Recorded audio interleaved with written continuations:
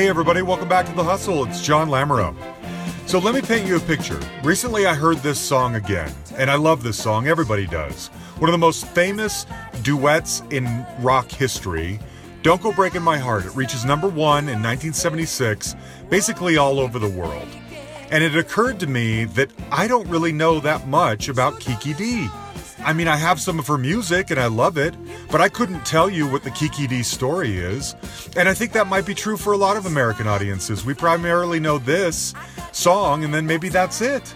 And so I thought, I wonder if I tracked her down, if she'd be willing to talk to me. And I lucked out. She was. So this week we get to hear from Kiki Dee. Now, what you may not know is that Kiki has been going strong for almost 55 years. There's really never been a pause or a gap in her musical career. Sometimes that career is focused on her solo work. Sometimes she's just singing backup with people. Sometimes she's doing sort of the London version of Broadway. Whatever it might be, but she's always been out there performing with vitality. And in fact, the last few years, she's been collaborating with a guy named Carmelo Lugeri, and they've put out a number of albums, including one from the last couple of years. So that's what Kiki's doing today. Her story obviously includes people like Elton John, Dusty Springfield early on. Even Robert Plant makes an appearance in this story. So if you've ever wondered what the story of Kiki Dee is, this is it. And I was so glad that she talked to me. She called me from her home a couple hours outside of London. My focus is on the artists that we love, but we probably don't know very well, you know? And how do those people kind of maintain careers? How do they pay their bills? How do they feel about the ups and downs of their career? Yeah, well, that's interesting. And I've always thought about you because, especially in America, everybody knows you from Don't Go Breaking My Heart, but they probably don't know or aren't as familiar with the fact that you've been around for almost 55 years. I mean, it's never really ended. I know, it's scary, isn't it? I know, it's scary. It is. It's ridiculous. So I thought it would be a really interesting story to tell, and so I'm so glad that you agreed to do it because I wanted to honor you and hear your story. Okay. Yeah, I mean the thing to do, you know, especially at my age at this point, is to not prepare too much. Really, just have a chat because I think I think listeners are much more interested in who you are than what you've done. Actually, I agree. I think that's very true. It's kind of like when you watch a really, really old movie star on a talk show, and they hardly say anything, but it's so fascinating to get behind who they are, you know. That is so true. You know, sometimes, I'll be honest, I've interviewed some people that aren't particularly interesting, or they talk too much, or maybe they're too shy, and I always feel bad for them, but then I think, well, this is the way people know this is what this person's personality is, you know? Well, like exactly. It or not, that's who they are. So. Well, exactly, and I think, you know, we've all done the kind of when you're young, you have to try very hard to make it in the industry. So you do compromise who you are a bit, and you don't really know who you are when you're young anyway. But the good news about getting older is at least you know who you are. That's great. Finally. Yeah, exactly. Exactly. So I want to ask you something. I read an article, and you mentioned something in this article that I thought was really fascinating. You had said that if you were to ever write your autobiography, you would call it 3 telephone calls. Because I guess something on that line, wasn't it? Telephone calls, yeah. Yeah. Yeah. So tell me about that's these interesting. Well, I'll tell you. Well, 2, I think it might have been actually. Oh, was it 2? Okay, I thought it was 3. Let me just think for a second. Now, there's the Fontana, then there's Motown. No, there is 3. There is 3. You're right. Good. You got it good. right. I got it right. Yes, I did my homework.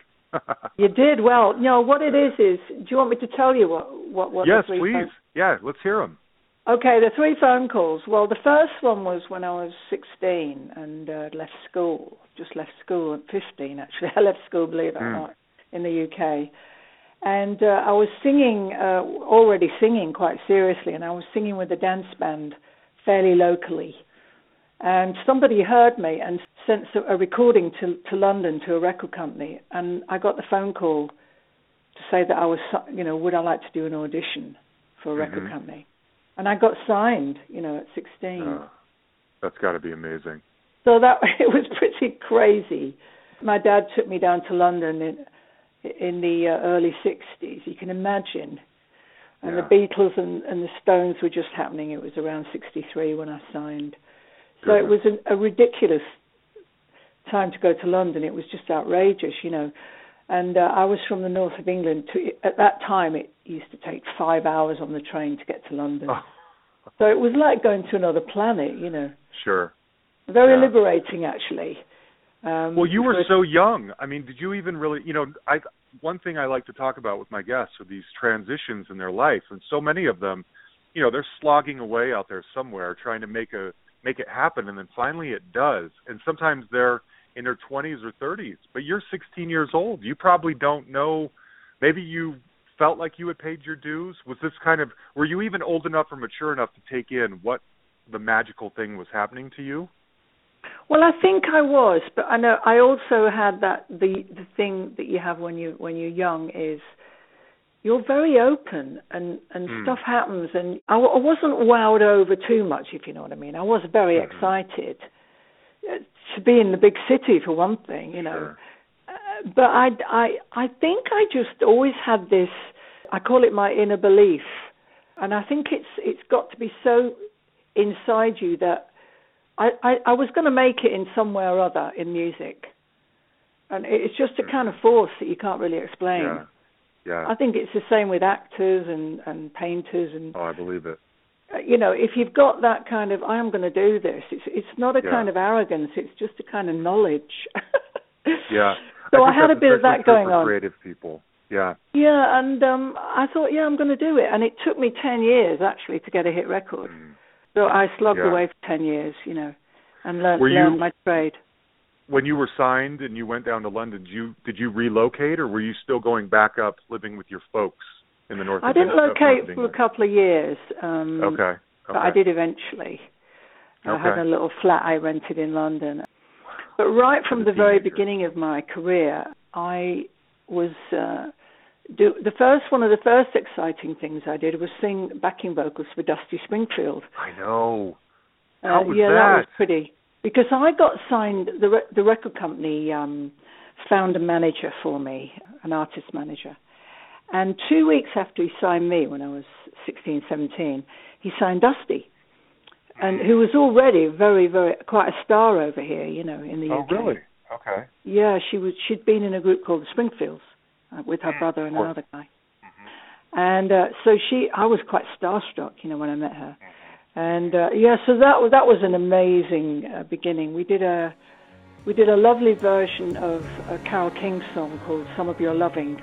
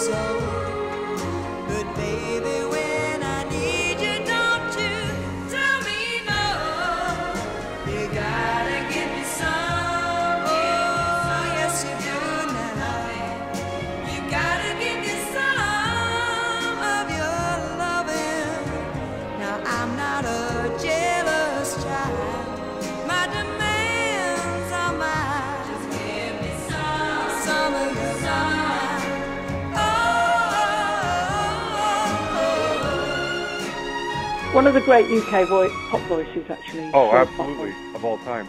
Yeah. And not even just UK. I mean, that voice is one of the best ever.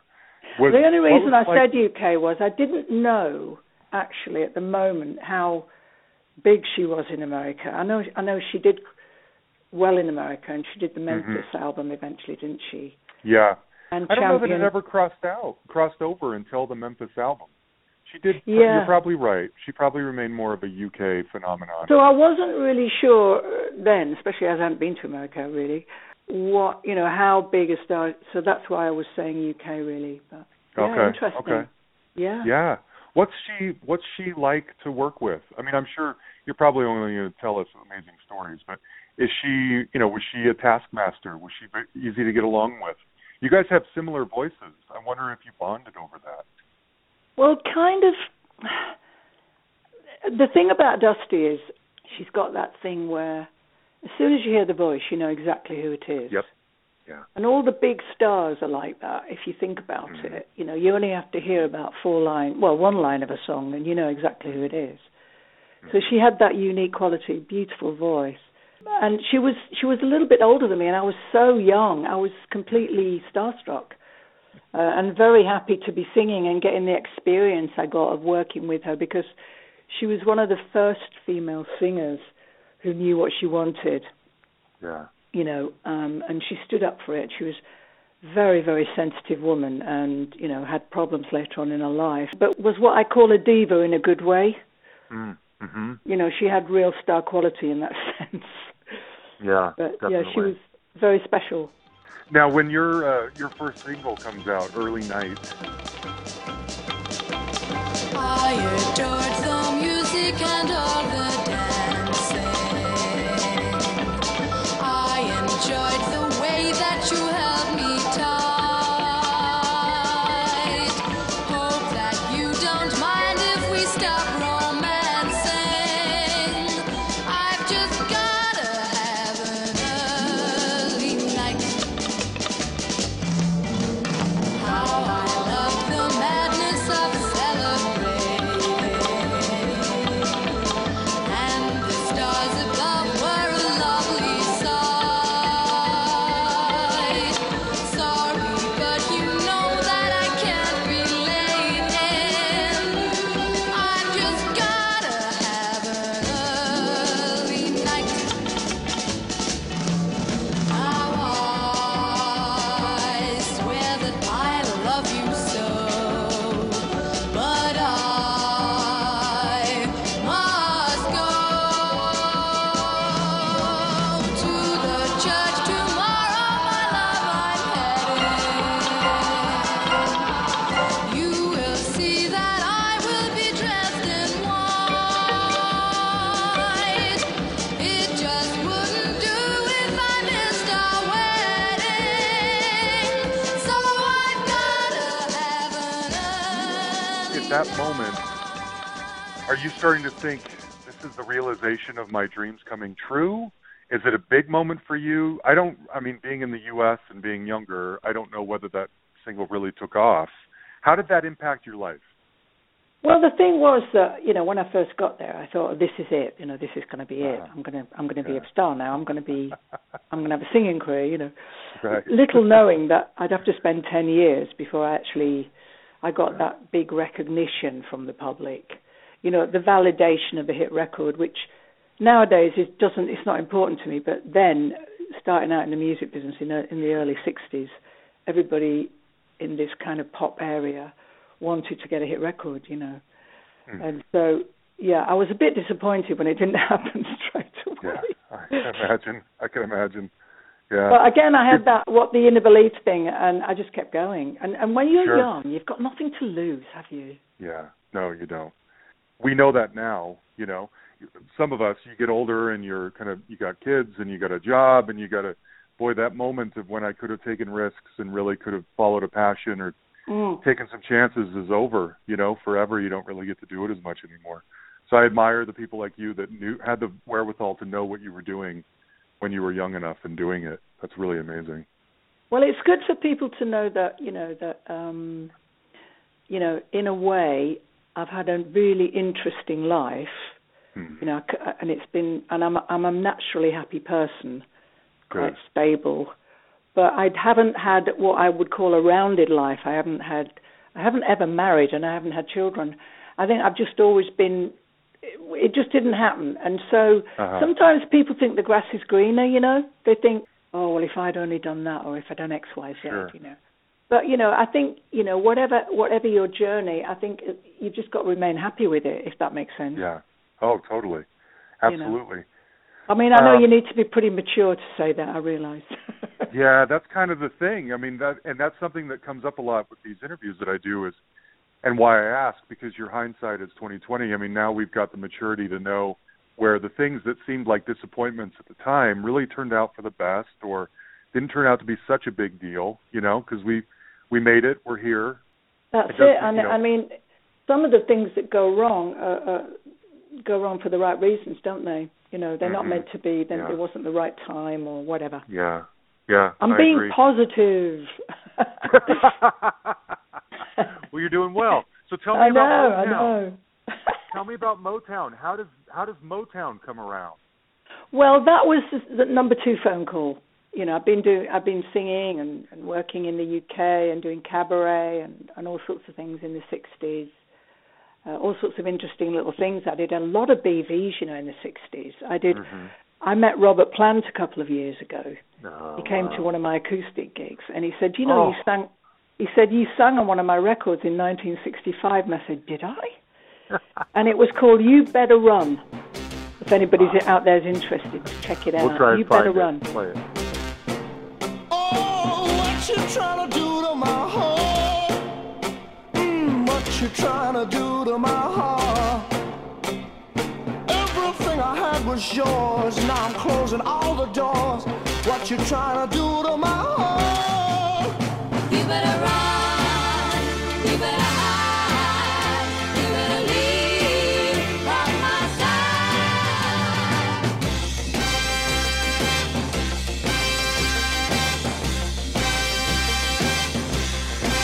Yeah, what you trying to do to my soul? What you trying to do to my soul? Every time I see your face, see you in another place.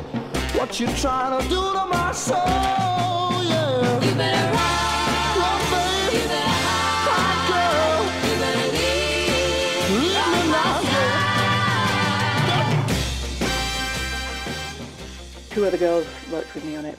So I did lots of amazing things, actually, but kind of behind the scenes, you know, for other people. Yeah. But then one day, in '69, I got a phone call in London. My manager got a phone call saying that, in Motown, they were looking for someone from Europe I think UK, Europe, to sign to do some recording. And somebody's son in the admin side, because the company was changing quite a lot in the late 60s. It was going a little bit more corporate. Anyway, someone said, you know, that we're interested in Kiki Dee and we'd like to fly her over and do some recording. And I thought, you're winding me up. I thought it was a wind-up, you know. No kidding. I said, nah. You know. Yeah. Anyway, I did. I went over there in '69 and I had an album out on Tama Motown. Oh, my gosh. Which is crazy. That is crazy. Now, Oh, no. so I had, about a year ago, I spoke with a guy named Peter McCann. And I don't know if that name rings a bell. In the 70s, around the same time as Don't Go Breaking My Heart, he had one big hit called Do You Want to Make Love or Do You Just Want to Fool Around? I don't know if that even rings a bell. It doesn't ring any bells, but then that doesn't mean a lot because I haven't got the greatest memory. Sure. So in the early 70s, him and his other white friends were in a band called The Repairs, and they were managed by Andrew Luke Oldham. Oh, and yeah. Motown signed them as well. This would have been a couple years after you. And in our conversation, he was saying that, you know, as cool as it was to say you were on Motown, they didn't really know yet what to do with a white artist. They were they wanted to break out and branch out and other things, but they really weren't equipped to quite get there or do it. And maybe they just didn't think the Repairs music was good enough for them. Did you have a similar experience? Did you feel like they were handling you well? You know what's interesting is I only went for 12 weeks. Oh. At that time, I did about 4 original recordings done for me. It was an interesting arrangement of For Once in My Life. For once in my life, I have someone who needs me, someone I've needed so long.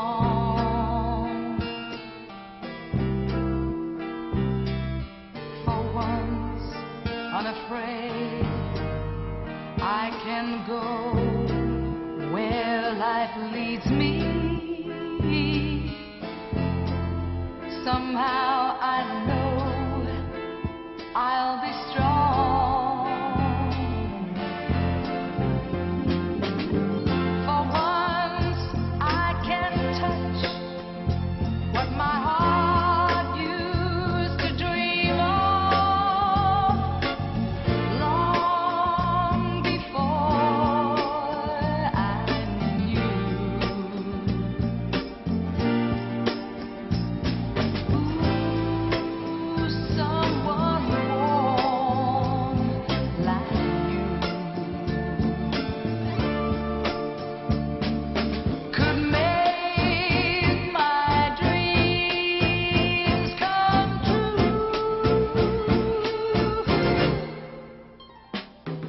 For once. My favourite of the four that they recorded just for me was The Day Will Come Between Sunday and Monday, which is a great little track. Between Sunday and Monday, between Sunday and Monday, when will I forget that I'm in love with you? When the sky above forgets to be blue, when the grass in the spring forgets to be green, and little children forget the sweet taste of ice cream. The day will come between Sunday and Monday, boy. The day will come between Sunday and Monday, boy. That's the day I'll stop loving you. That's the day I'll stop loving you. When will I forget all the sweet love you give? When the good man above forgets to forgive. When a bird flying a kite no longer needs the wind, and a duck on the pond forgets how to swim. The day will come between Sunday. Oh, the day will come between Sunday and Monday, boy. That's the day I'll stop loving you. That's the day I'll stop loving you. The rest of the tracks were actually tracks that other people on Motown had recorded, and they put different vocals. You know, they put my vocals on those tracks. Okay. So it was a little bit mishmashy. You know, of course, with Motown, you know, they had a lot of great artists, but it was a singles label in the 60s, Yeah, and it sure you had to get the hit song, whether you were Martha Reeves or whether you were Diana Ross or whoever you were. You had to be in the place where, you know, after 12 weeks, I wasn't going to get the hit song, if that makes Right. sense. Okay. So I don't feel any bitterness about it. It was just an Sure. amazing experience to go over there Yeah. and do it, you know. Yeah. And you were in Detroit. You performed or sang in that little Hitsville, USA I did. house. My producer was Frank Oh, my Wilson, who had a record out on Motown originally. Oh, wow. And and he was a lovely guy, and everybody was so nice. And they were just about when I was leaving, they'd all kind of got to know me a bit, because I think I was just flown over with not a lot of preparation. Yeah. Okay. So it was, obviously at the time it was disappointing, but, Yeah. you know, in hindsight, I think I did a pretty good job for a 21-year-old, you know. You sure did. Yeah, you sure did. You know. Cool. Okay. Yeah. And then somewhere around here, Rocket Records happens. And Yeah, that Rocket was the Records third being phone Elton call. John's. Yeah. This Elton is John's the label. third. Yeah, on Elton John's label, Rocket, yeah. What happened was, when the Motown thing didn't really materialise the way I imagined it might, some good came out of it, because I met a young man called John Reed, who in London was label manager for Tamla Motown. He was 19 years old, and he was at EMI Records, because Motown was going through them at the time. And after the Motown thing didn't really fly, I rang John about a couple of years later just to say, how are you and what you're up to? And I'm not really quite sure how to move forward, you know, where to take it now. It was the early 70s. And he said, well, I've just signed an artist for management called Elton John, and we're going to start a record label. Are you interested? Oh, man. So, you know, it's very interesting, isn't it? If I hadn't made that phone call, maybe I wouldn't even have met them, you know, and things would have gone in a different direction, you know. Yeah. Now, one thing I've noticed, or I again, I'm an outsider. I'm young. I'm from the States, so I'm not. I don't know all the history perfectly, but yeah, it seems like from an outsider's perspective that in some ways your career has some stops and starts. Start. Yes. Oh, yeah. You know what I mean? Absolutely. And so, up to this point, now you're on Rocket and you're associated with Elton John, and he's one of the biggest singers in the world around this time. Does it ever get to be a point where you're like, you know, you got a big enough advance, or you're making enough royalties where you can go buy yourself a nice new car, or you can indulge in a nice vacation? Do you notice your life change from what it was to something much bigger, something more akin to something like a star would have? Does that moment ever happen for you? Well, I think that happened with Elton, definitely. You know, I've never made the big bucks, and ironically, I'm more secure now financially, you know, than I was then. And, you know, the Stones were like that. They never made any money till the 70s. Everybody was ripping everybody off, you know, in those days in the music business, you know. What I got from Elton was, we were born the same year, and I'm 2 weeks older than him, actually. So we had a sort of connection. I don't know what it was, but he knew of my career and knew of my, before he, you know, made it, really. He was the person who said, look, you should try writing. He introduced me to people like Jackson Browne. He sent me their albums, Joni Mitchell, or, you know, the LA early 70s music scene. Yeah. The songwriters. So thanks, Elton, for getting me to write, you know. It's been quite a big part of my life, actually, my writing, you know. So, do you find it as being something, is it work or is it a relief?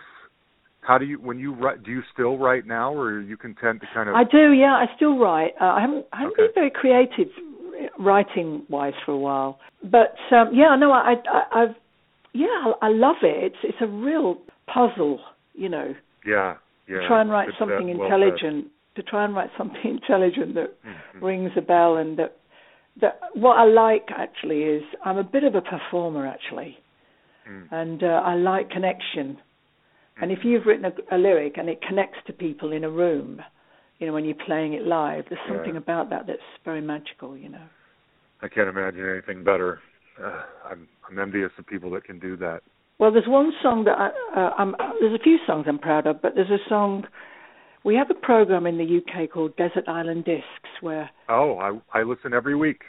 Yeah, well, the celebrities pick tracks, and Keith Richards did it about a year ago, and he picked one of my songs, sung by Etta James, and I was really chuffed, you know. It was called Sugar on the Floor, the song. You're a stranger to me, then you give me your life. I toss it to one side, still you're sweeter to me. When will I be sure?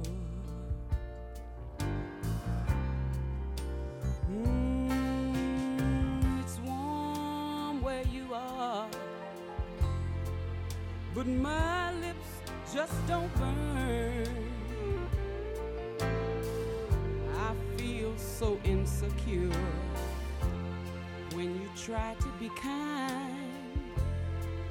Could I ask for more? I feel like sugar on the floor. Feel like sugar on the floor. Feel like sugar on the floor. Elton produced me doing that song when I wrote it in the 70s. And, it became one of Etta James' big songs, so I was very proud of that, you know. That's amazing. I know, it's so cool, isn't it? Wow. It really is. Yeah, it's really cool.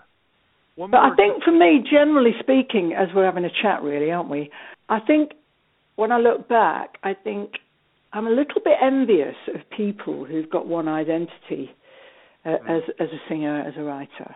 In that, say, you know, if you're a folk singer, or if you're a jazz singer, if you're a rock singer, pop singer, whatever it is, you know, if you're in one area, I kind of envy that to a certain extent. You know, someone once said to me, if you'd been born in the northwest of Ireland and you hadn't left Ireland till you were 20, and your dad had been a folk guitarist or something, you might have been a folk singer, and that might have been what you did with your life, Yeah, and I think that's a very nice thing in some ways, but I've sort of dipped my feet in lots of different tubs of water, if you like. Yeah. And tried so many different things, and so I've come to terms with that now, Good. Come to terms with it. Good. So it's Okay, so early on, before Don't Go Breaking My Heart, you have a huge hit with I've Got the Music in Me, which is one of my favorite songs ever. Ain't got no trouble in my life, no foolish dream to make me cry. I'm never frightened or worried, I know I'll always get by. I heat up, I cool down. When something gets in my way, I go round it. Don't let life get me down. Gonna take it the way that I found it. I got the music in me. I got the music in me. I got the music in me. Yeah. I got the music in me. I got the music in me. I got the music in me.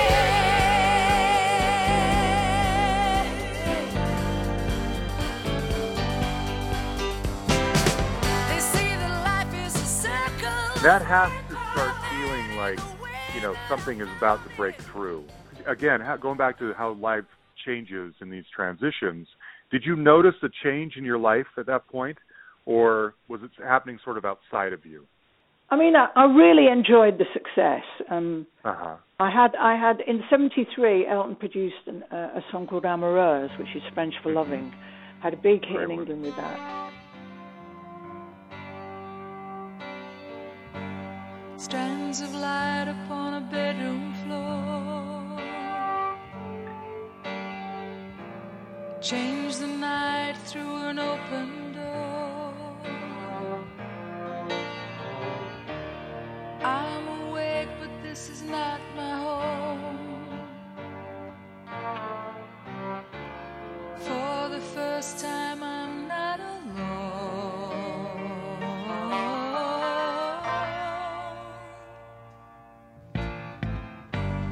Reaching out, I touch another skin. Breathing out as he's breathing in. Deep inside, I feel my soul aflame. Can my life ever be the same?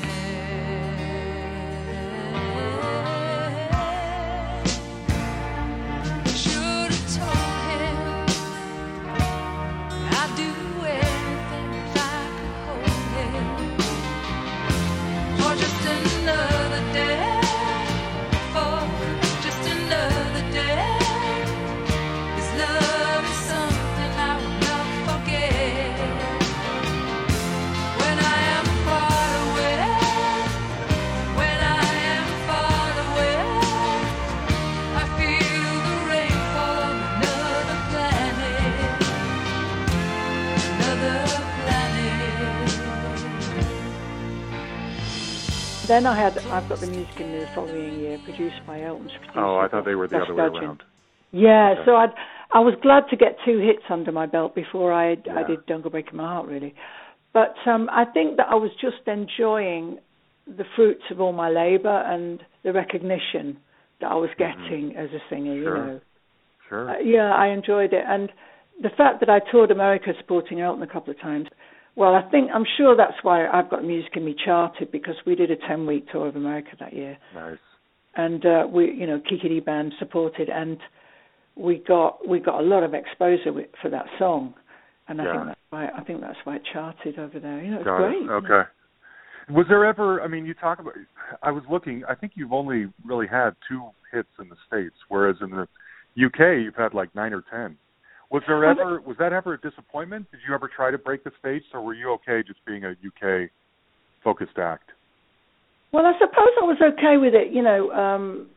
after Don't Go Breaking My Heart, it was such a big record, unexpectedly, that I guess in a way that was the point where I started to sort of question, where am I going musically? Because every hit I'd had was so different from it. They're all different from each other.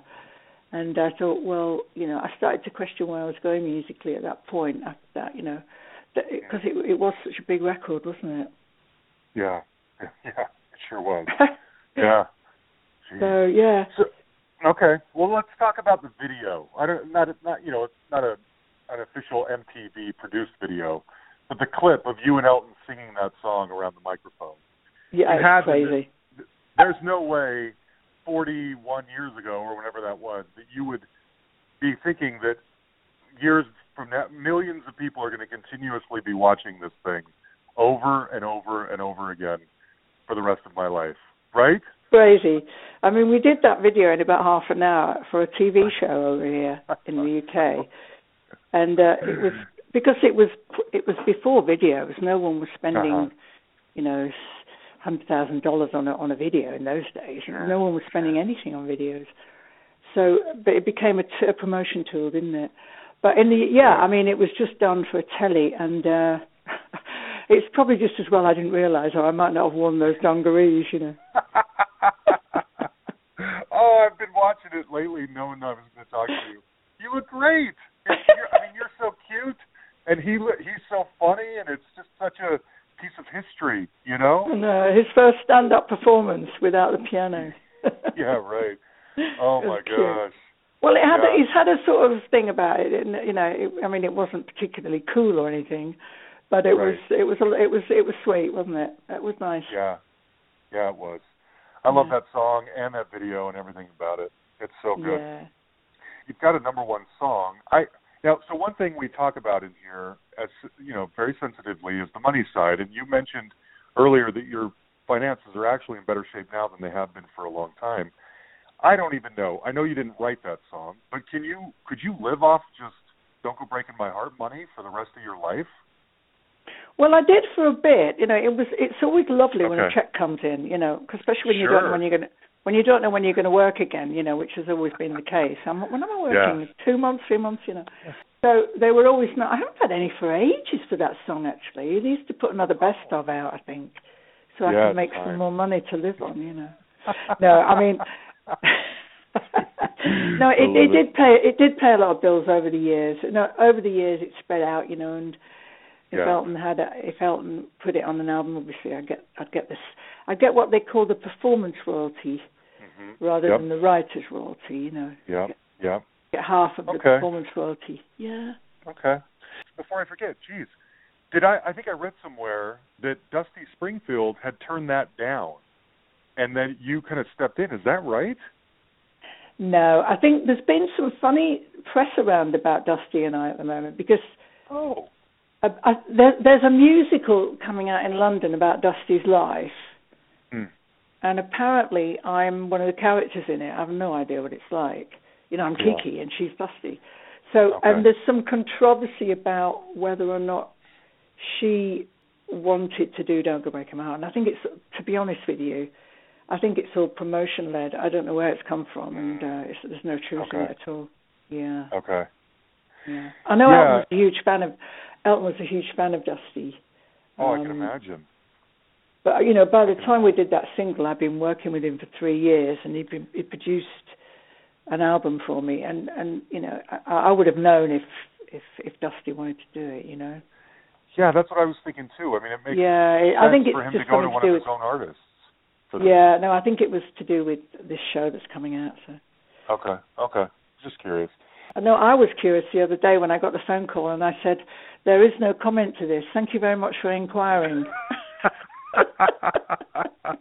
Well, I appreciate you expanding a little bit for us. I thought that was really interesting trivia. I mean, I'm not going to start defending myself because they can so much, it's like they can interpret what you've said, can't they, so easily.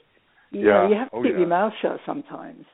So in the wake of Don't Go Breaking My Heart, did you, and again, being in the States and being younger and you being primarily in the UK, was the wave big enough to kind of keep you afloat for the next few years? I mean, did it really usher in another phase of your career, or was the impact less so? I mean, I don't know really what the fallout was. Are you satisfied with where things went after this giant hit?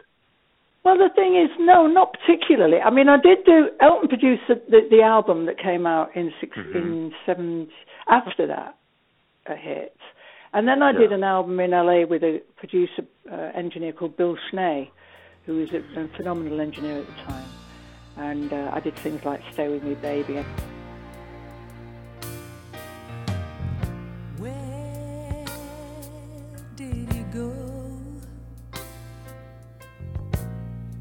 when things went wrong, baby?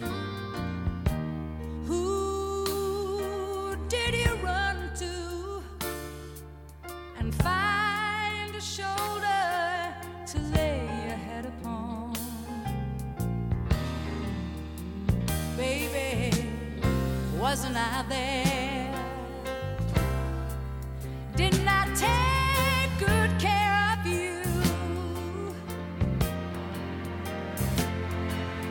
No, I can't believe you're leaving me.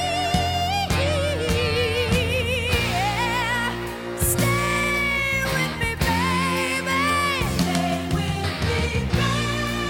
Stay with me, baby. Stay with me, baby. Stay with me, baby. I can't go on. Oh, no.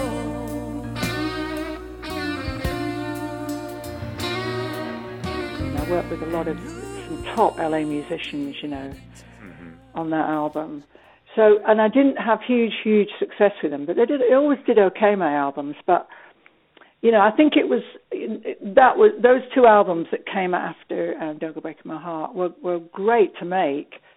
But when you've had a big single like that on a pop record, it's again, it was the identity of the albums. I think that you have to come out with stuff that people expect you to do after a hit like that. Yeah. And I was still doing like really off the wall things, very different albums. Yeah. Kind of just going for it, doing what I fancied doing, which is the story of my life, really. Well, you say that, and I'm thinking at the time that may have been confusing for a record label, or they don't know how to market this. But now, someone coming to see you live now is getting a little bit of everything. I mean, that would be the ideal situation. Well, that's what they get in my. Well, we haven't got there yet, but the show I do now, the semi-acoustic show I do now it's so packed with everything. Oh, good. From Don't Go Breaking, a slowed down version of Don't Go Breaking My Heart, like an acoustic version, to How Sweet It Is to Be Loved by You, to Joni Mitchell songs, Kate Bush songs, Frank Sinatra songs. It just covers everything, What's great about acoustic shows is you can get away with a smaller lineup because everything comes under the acoustic umbrella, so the material doesn't sound ridiculous altogether. Does that make sense? Sure, yeah, it does. If you had a 4-piece pop band and you tried to do such an eclectic mix of material, it might sound a little bit strange, Yeah. But it does work under that umbrella. Yeah. Okay.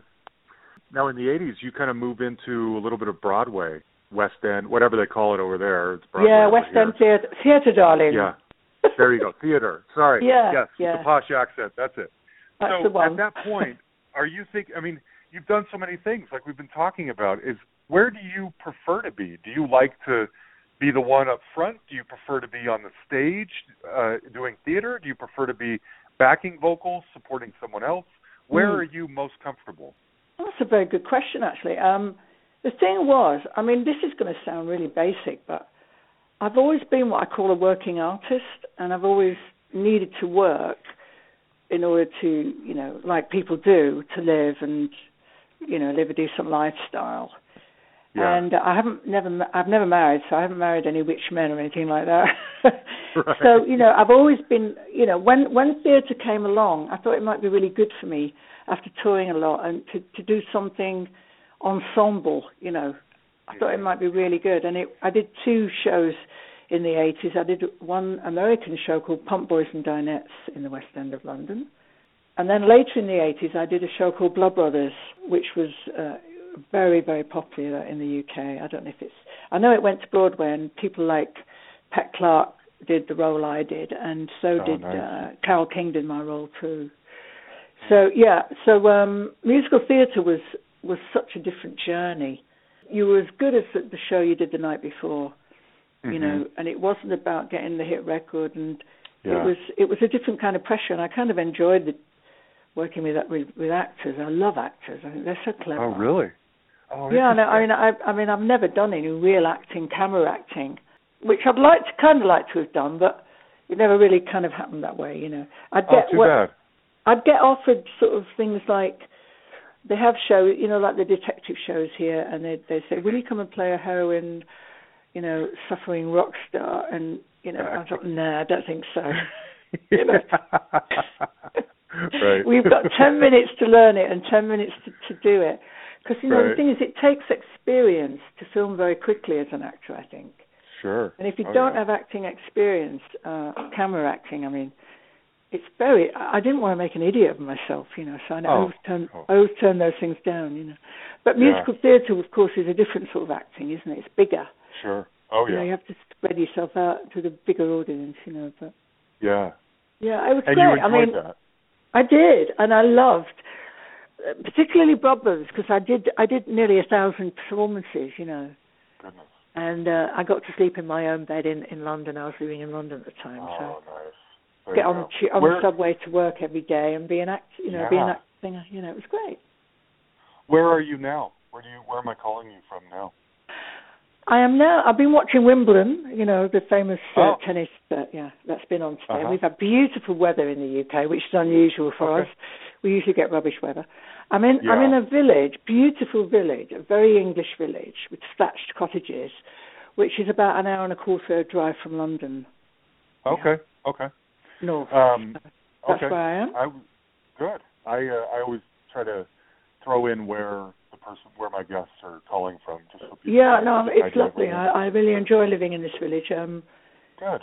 It's about 2,000 people in the village, and you don't get bothered, and it's lovely.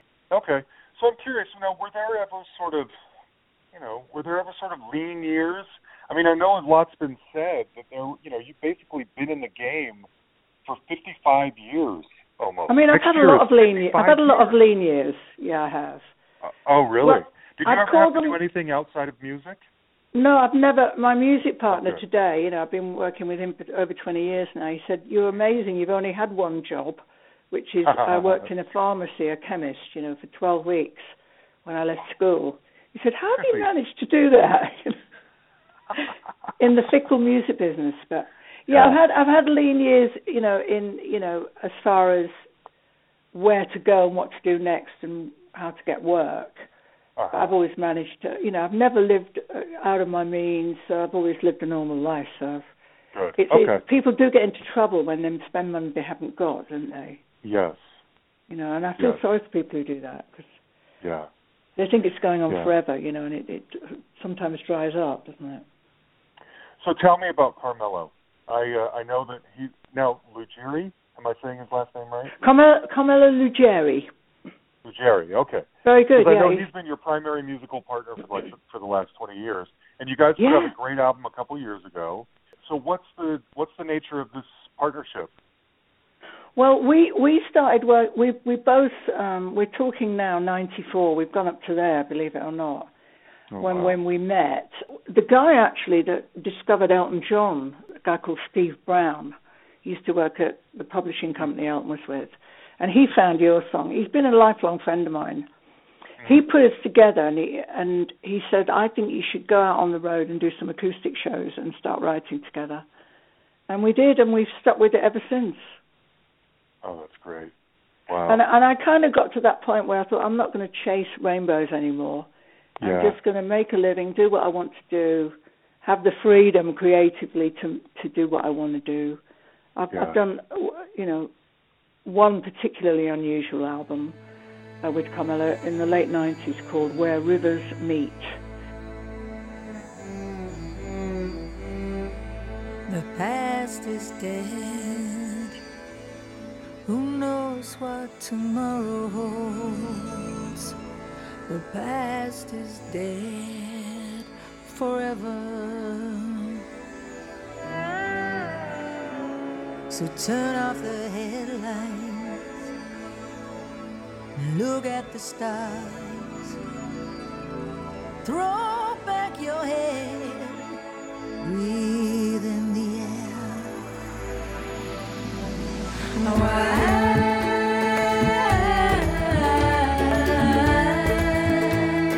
Wild as can be, wild.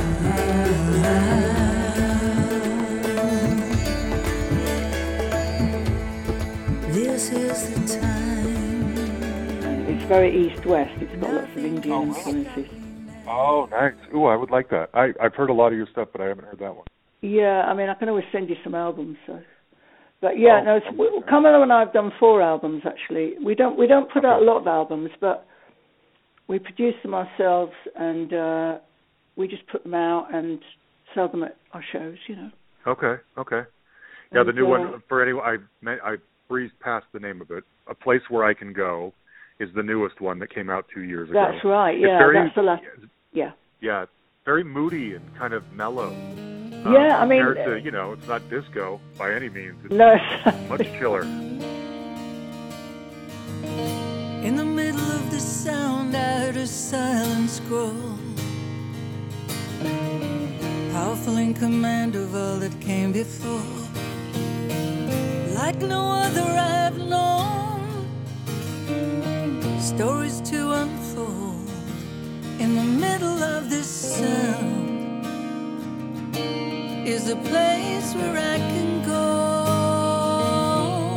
a place where I can go, a place where I can go.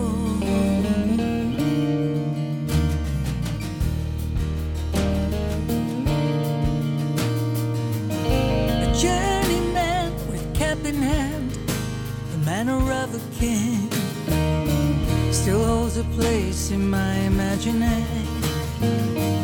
He's turning every stone to find a place to go, searching for someone to hear. Yeah, it's quite, dare I say, spiritual. Some of our lyrics are quite, philosophical and, I suppose it's the way sometimes, when you've had a big hit like Don't Go Breaking My Heart, it's difficult for people to jump in at what you're doing, 30, 40 years later. Mm-hmm. But it's a bit, you've got to move on, haven't you, as an artist? Yeah. Well, you don't have to, but, you should. I think it's about developing and like I say, I feel, nothing's perfect. There's lots of things that I'd like to happen, but I'm very happy not chasing that rainbow, like I just said, just Good. Trying to be as authentic as I can. That's a good word, isn't it? Authentic. Yeah, there you go. I like that. And do some good lyrics and enjoy writing. And, I love performing live. I really How like often it. do you perform? Well, we do a major tour every 2 years. Every other year. Okay. And then we do odd gigs that come in, I was 70 this year, so I'm sort of taking it a little bit easier, enjoying my day-to-day life and, trying to find a balance. That's excellent. Good. And, so it's all great. Good for really. You. Okay. Yeah. Excellent. Okay, so I have 3 sort of random questions for you. Some of them have probably been asked before. Number 1, obviously, we have to know how you came about Kiki Dee versus your given name, Pauline Matthews. Yeah. Well, that was when I got first signed at 16. It was 63, and everything was very, Cookie and Sandra Dee and Sunset Strip and Kinky Boots and Swinging London, and they didn't think Pauline Matthews was appropriate for me. Got it. Okay. So they came up with this idea, to call me Kiki Dee. Well, it was going to be Kinky, actually, and I said to my dad, there's no way that they're going to call me Kinky. I said, I want to be singing in 5 years' time. There's no way that's going to happen. So they shortened it to Kiki, and I kind of liked Kiki. I mean, the D's are kind of a bit catchy, but, I grew into it, put it that way. At first, everybody, because I come from the industrial north, and when I first told people they were going to call me Kiki Dee, they sort of thought, what? What kind of a name is that? But, you know, I've grown into it, and the good thing about it is there's no one else with a name like that, so... No. Quite good. Yeah. That's a pretty perfect stage name. I love it. Okay. Now, two other things. Number one, I think I read a story somewhere about, I believe it was the first time you were on Top of the Pops, and you were performing Amarous, and Paul McCartney was on there, and Marie Osmond was on there, and I think did you fly your parents in or bring your parents in for this as well? Is there a story there, something impactful? Oh, well, no, it wasn't about Top of the Pops. The story, I'll give you a rundown of that story. Okay. When Don't Go Breaking My Heart was number 8 going up the American charts in 1976, I ran my mum and dad in Bradford, Yorkshire, because they'd never travelled really, they'd never been out of the UK. And I said, why don't you and Dad, to my mum on the phone, I tell this on stage, why don't you and Dad fly first class to New York to see me at Madison Square Garden for 7 nights with Elton John, and stay at the Waldorf Astoria Hotel for 7 nights, and then sail home on the QE2. What do you think? And there was a bit of a pause, and my mum said, oh, love, we would, but we've just booked our caravan holiday that week. That's right. Oh, that sounds great, but sorry, we have other plans. Thank you, love. But anyway, they did come in the end. We changed it all around, and they came over. And good. At the time, I was going out with Elton's guitarist, Davy Johnston, who's a lifelong friend of mine. Davy and I were very close buddies. And Davy flew his parents out too. His dad was in a wheelchair. He's from Edinburgh, Scotland, and they all came on the plane together. So it was a really magical time. Oh, that's the best. Oh, I love it. Lovely. That's a great story. Really lovely. Yeah. Okay. And then you got to tell me the John Lennon story. I think you had met, I'm reading somewhere that I think you had met John Lennon, but the only thing you could think to talk about were chip shops. Yeah, what happened was in '74, I was in New York again at Madison Square Garden with Elton. That was the time that Elton had played on a track of John's, and Elton said, if this gets to number 1, you have to come and play a song with me at Madison Square Garden. Mm-hmm. And John said, all right, I will. And it went to number 1, and John had to play, and he hadn't played live for a while, so he did the performance. And I remember the floor at Madison Square Garden was going up and down, you know, because it's a floating floor, isn't it? Because they use it for sports and all sorts. So, yeah, and after the gig, which was great, John and his then-girlfriend, May Pang, came to visit Davey and I in the hotel and stayed the whole night. Oh, wow. We just chatted and talked, and John and I talked about the north of England, and, you know, we talked about, you know, fish and chip shops in the north, and it was just so lovely, and just normal conversation. I mean, in hindsight, I think, my God, I could have asked him so many amazing questions, but there was something rather nice about not asking John Lennon about John Lennon, you know. It was, and I bet he loved it, you know. It was so sweet. So much rather talk about chip shops, I'm sure. Yeah, and the north of England, you know, and because Liverpool's only about an hour from where I was from, so it was really lovely, you know. Oh, that's cool.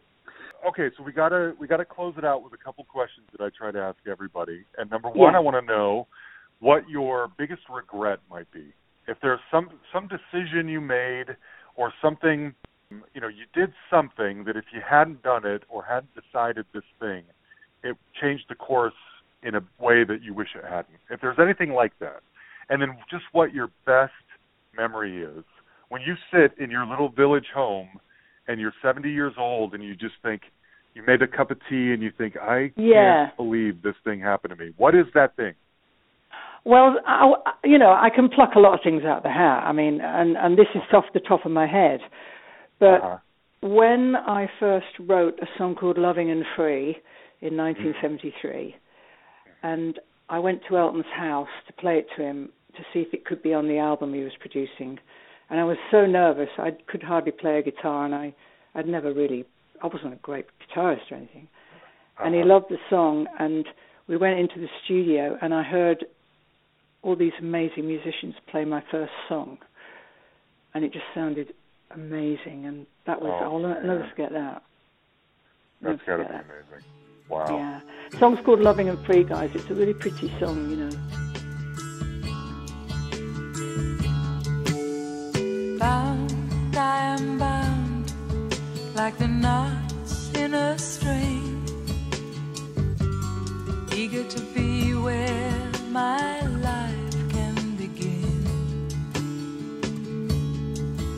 shadow and into the sun.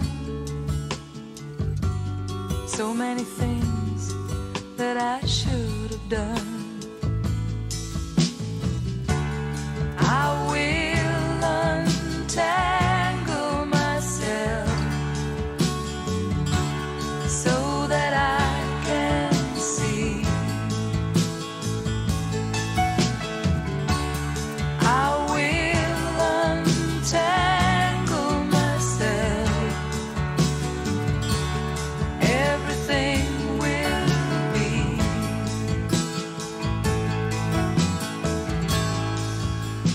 Loving and free. Yeah, and the other, and I guess the worst. I mean, I'm a bit, no regrets sort of person, but I got persuaded into doing a reality TV show here about 3 years ago called MasterChef. Oh, yeah. Okay. And I don't cook. And my friend, who's a really good cook, said, "What are you doing?" And I said, "I don't know. I just got talked into it by an agent, And it was so embarrassing." Oh, man. There you I don't go. think I saw. I love To be avoided at all costs. Oh, sure. But you know what? It's probably on YouTube because. Oh, don't. Yeah, because I love the singer Midge Ure, and I think he was on that show or some other celebrity cooking show, and I watched his episode on YouTube one day. So, unfortunately, I'm going to have to go watch your episode of MasterChef. Oh, please. So we'll see if it's there. All right. Well, Kiki, I've been a fan for a while, and I'm so grateful that you talked to me. I had a feeling you would have some interesting stories, and you do. And I just wanted to remind people that there was so much, those of us younger folks in the States, there was so much more to Kiki Dee than this one song that you think you know. And so I'm so grateful you talked to me. It was lovely. There you have it, Kiki Dee. I didn't know that story, did you? I'm so flattered that she told it to me. She said herself she doesn't do this kind of thing very often. What a huge honor. She's such a sweet lady. By the way, I tried to find that cooking show on YouTube. It's not there. I wonder if her people are like Prince. If they're like out there, policing the internet, and every time that gets uploaded, they just immediately rip it right back down. I hope not. I'd love to see that sometime. I wanted to close it out with one of my favorite Kiki songs. This one's called Standing Room Only, and it's from her 1977 self-titled album. She's always great, but I especially like when she's really funky and upbeat and dancey. That's the Kiki I like the best. So a teaser for next week. I'm not 100% sure, once again, what I'm going to do next week. I can't tell you that a bonus episode is likely coming out in a couple of days. I have a couple interviews that are on the shorter side. They don't really work as full-fledged, deep hustle episodes, so we'll probably put those out as bonuses. And there should be one coming in later this week. If we do, next week's guest, I recently posted on Facebook that I had some interviews that I wasn't sure what order I was going to put them out in. One of them was with a more obscure band. I think that's who we're going to go with next week. I can tell you it leans a little bit in the punk pool. And I realize I love punk, and I don't know why I don't have more punk on here. That is entirely on me. So we're going to rectify that next week, most likely. So tune in for that. Anyway, huge thanks, as always, to Jan the Man Makevich, my right-hand man. Love you, buddy. Thanks for doing this with me. Also, the business, you can find us on Facebook and like our page.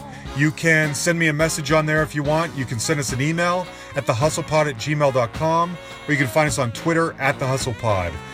The easiest thing is to go into iTunes or whatever and just subscribe. You'll get our episodes every Tuesday. That should do it. We will see you next week. Actually, we'll see you with a bonus episode in a few days. Bye, everybody.